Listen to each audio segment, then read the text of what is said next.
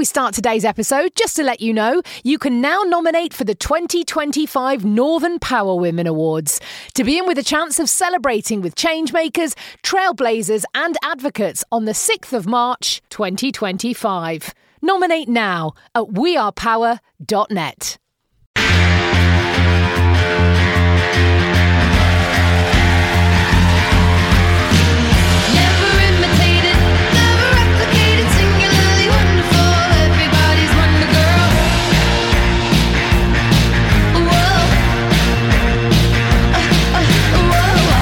Northern Power Women Podcast. For your career and your life, no matter what business you're in. Hello and welcome to the second episode in our We Celebrate season of the Northern Power Women Podcast. I'm your host, Simone Roche, and we are now just 1 week away from the Northern Power Women Awards, which takes place on the 21st of March.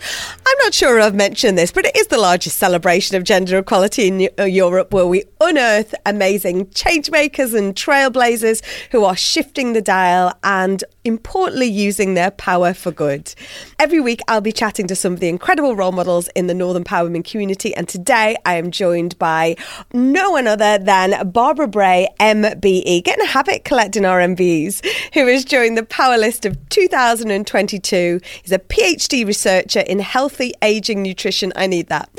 Barbara's work delivers food safety in food supply chains and nutrition strategy for businesses, alongside leadership and educational roles in her public engagement activities. Her leadership roles have included Director of the Oxford Farming Conference and representing the private sector mechanism in speeches at the UN Committee for Food Security. Barbara is also a fellow and committee member of the IFST, as well as a trustee of the Nutrition Society. Back in 2019, Barbara was awarded an MBE in the Queen's Birthday Honours for services to food nutrition. And Barbara is currently researching Diet to Protect Health in doctoral training programme at the Centre for Public Health at the Queen's University Belfast, where I'm speaking to you today, I think, in that area. Welcome, Barbara. Thank you very much, Simone. It's an absolute pleasure to be with you today. Oh, no, I'm delighted to be having this conversation. So tell us, let's go back to 2014 and what was that light bulb moment that went, you know what, I'm going to set my own business up? It's one of those things that I think I always knew I wanted to do, but never had the bravery. And like with most things, it takes a monumental shift or a complete change in your circumstances for you to get that bravery from somewhere. It was always there, but having gone through a restructure in the business I was in and getting the opportunity to take voluntary redundancy was the only invitation that I needed. I now had no excuses. It was do it or die. So I went for it, and I haven't looked back. I think it gave me the push that I needed, because I knew that business as usual, I couldn't carry on doing the same thing. I wasn't getting fulfillment from it, and I felt that my talents lay with helping people in a different way. So that's why I set up my business, and being able to use my technical knowledge, but also the skills that I had gained from working with people and understanding that a lot of problems come from people not having their expectations met or not understanding what's required of them. And it's not actually skills and technical detail that's the first priority. It's getting people in the right headspace to make the right decisions and learn and reach out for what they need to know. And it's just occurred to me that, you know, I set my own business up in 2014 too. And I think you talked about the word bravery there. I think for me, it was never clear. This was something I was never going to do. I never saw myself as an entrepreneur. You know, I didn't think I was brave enough, but I guess that's what we all need, isn't it? We all need that. And because we come to it, we learn skills and knowledge throughout every step of our journey, and no one piece of experience goes wasted, I don't think, but we definitely don't come to the table with a guidebook on how to set up and run a business. So where did you research and find your information about setting up the business? At the time I was looking to do this, I was also based at the University of Chester, so that's where I was doing my Masters in Human Nutrition, and they had a business incubation set up at that university at the time. I don't know if it's still running, but it was almost like a checklist of everything you needed and all the facilities in one location. So it was almost like the lazy person's way of doing business. I literally had to rock up to the Riverside Centre, say, I want to set up my own business. And they rolled out all of these things that I had to do, from hooking me up with an accountant and a business advisor and a space to work. It was all under one roof. So they made it as easy as possible. And like I say, I never looked back because the setup was right from the very beginning. And in terms of research, yes, I had to do a little bit of research into my particular sector, but the actual nuts and bolts of setting up a business, I had a lot of hand-holding. We talk about mentoring a lot. You know, we're big advocates and fans of mentoring in any form. You know, in our Levelling Up progress report at the end of last year, you know, we wanted to get the country mentoring in whichever form that looked like. So how did this impact on you? Was that there and available for you at the start? It was, like I say, with the service that I accessed, I was able to get a business mentor. But then I realised mentoring is not just about one thing, is it? You need a range of people supporting you. For me, that's having an advocate, so that's somebody who puts you forward for things or lets you know what's available, a sponsor, somebody to help you get there, as well as a mentor. And I think having one mentor isn't, the be all and end all. I think you should really have more than one. And I was lucky in that I had a business mentor, but I also had somebody who understood my sector who I could go to. So a lady who I'd worked with years ago, who was just there on the end of the phone and somebody to bounce ideas off and be a real source of support for me. And I've changed mentors over the years. I've had quite a few, but you need the right mentor for the right stage that you're at as well. I think that's very important. And also I've been a mentor to mentees, which has been brilliant because you learn again when you do that too. And I know that's really important for you, is advocating for women in your sector, particularly at the start of their career. Tell us about what are the things that you are generous with your time and what you get involved with and why it's important. Well, obviously I have to talk about Northern Power Women, being a mentor for them. That was brilliant last year when I got my mentee. We had such fun.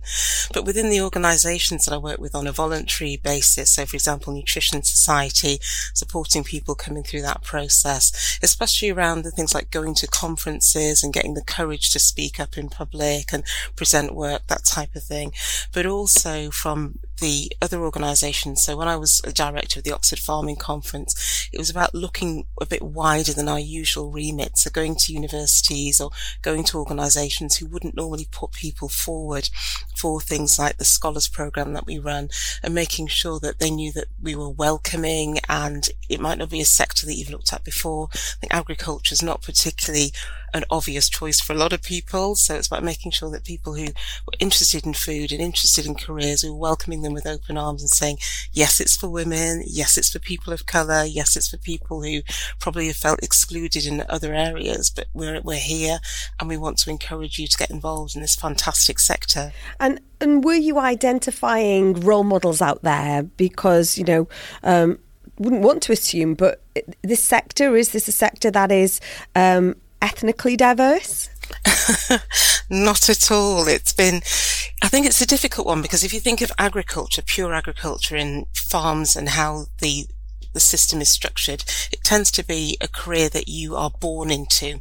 So, whether you're in this country or if you think where my family are from Ghana, people tend to be sons and daughters of farmers, and it's very rare that new entrants come in. So if you're in a particular geographical location, chances are you will inherit your land and you'll inherit your business. Whereas in other business sectors, you buy a business or you start a business.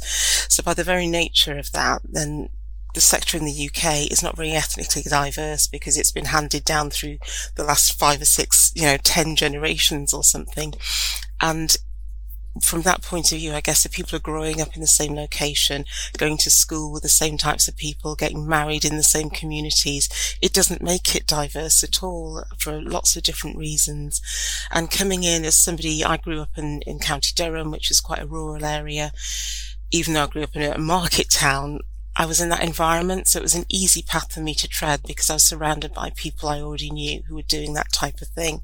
But I think if you're coming in from somebody who's lived quite a city lifestyle and you've had an education that hasn't included food and agriculture, you wouldn't necessarily gravitate towards it. So it's about putting those opportunities in front of people, because the barriers aren't necessarily difficult barriers to cross. It's more about building relationships with communities who are in that space. And once you have those relationships, people are welcome welcoming. But obviously, if you never get introduced to those sorts of people in those locations, then it makes it quite hard. And this is our We Celebrate season. And you know, we talked about you received your MBE in 2019, which I can imagine was totally thrilling and really important to you. But, you know, it is really important that we are signalling these great recognitions and achievements to other men and women of colour and really role modelling around that. You know, this is so important, isn't it? Why is it even more important now that we high five those achievements? What I've realised quite late in life was the importance of visibility. And I remember my dad telling me a story about when he was at university and, you know, he was involved in quite a lot of things. And there was a photograph that needed to be taken of his department. And at the time he was busy and he said he never made it onto that photograph. And now that's become quite an iconic photograph because there are now some really famous people who've been celebrated and lauded by the university about their achievements. And you can look back and see it was only white people on that photograph.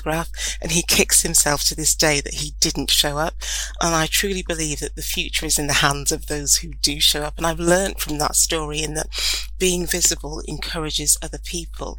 And I remember when I received my MBE thinking, actually, this is not about me. This is representing a community. This is about showing people what can be done and giving them hope and encouragement and inspiration and all the things I hadn't realised that was representing to so many people. So many people were so proud of seeing me get that award, and I had no idea of the support that was out there in the community, and not just my own community, a wider community of people who I hardly even knew. You know, it was just so wonderful, and it continues to be something that advocates for all sorts of people to encourage them and help them see what can be done and how you can help other people as well. So that visibility for me is absolutely key. And it's using your power for good. And I think it's almost a stepping stone as to almost going, gosh, I've done this and I've achieved this. But naturally, Barbara, you just talked about we, and and actually it's really important that, you know, one of the sole reasons for creating the awards was to encourage people to high five themselves and to take themselves out of the comfort zone. In last week's podcast, I got my team on the podcast, and I have to sort of grab them in there, not quite kicking and screaming because everyone's different. But you know, it's really important to have that audible and visible, celebration and recognition. And how good are you high fiving yourself? Oh, that's why I have a mentor and a coach, because they remind me to do that, and my supervisor as well. Look back at the things that you've achieved and be grateful and thankful for what you've been able to do, but also acknowledge it. And I think by doing that, it helps give other people permission to do the same. I think it's very easy to end up in that culture trap of just getting your head down and doing a piece of work and not celebrating your successes. But I think that is really important. So I'm on that journey as well, about learning to celebrate my successes too. Oh, and please keep doing that. And I love that whole your dad's story about showing up. You know, we talk about having seats at the table, but actually show up for the photograph, you know, which we know that on awards day in a week's time, we're going to have Manchester Central full to bursting, 1,000 people attending, and we get everyone on stage at the end to have that visible recognition. It's massively important. So, Barbara, I'm so delighted you are on this year's Powerlist 2022. Thank you so much for your ongoing support, advocacy, your mentoring. We're going to be exciting because we're opening the spring cohort of Northern Power Women mentoring virtual program as well. So we hope to get you involved. But thank you for everything that you do, and thank you for continuing to be awesome. Thank you so much for having me on the show, Simone. Take care. And thanks to all of you for tuning in today. Please do tell your pals and your friends about our podcast. Reach out to us on socials at North Power Women on Twitter and Northern Power Women on all our other social media, or drop us an email at podcast@northernpowerwomen.com. Join us on Monday the 21st of March, Awards Day, when I'll be joined by another force of nature from the Northern Power Women community. My name is Simone Roche. You've been listening to the Northern Power Women podcast, a What Goes On Media production.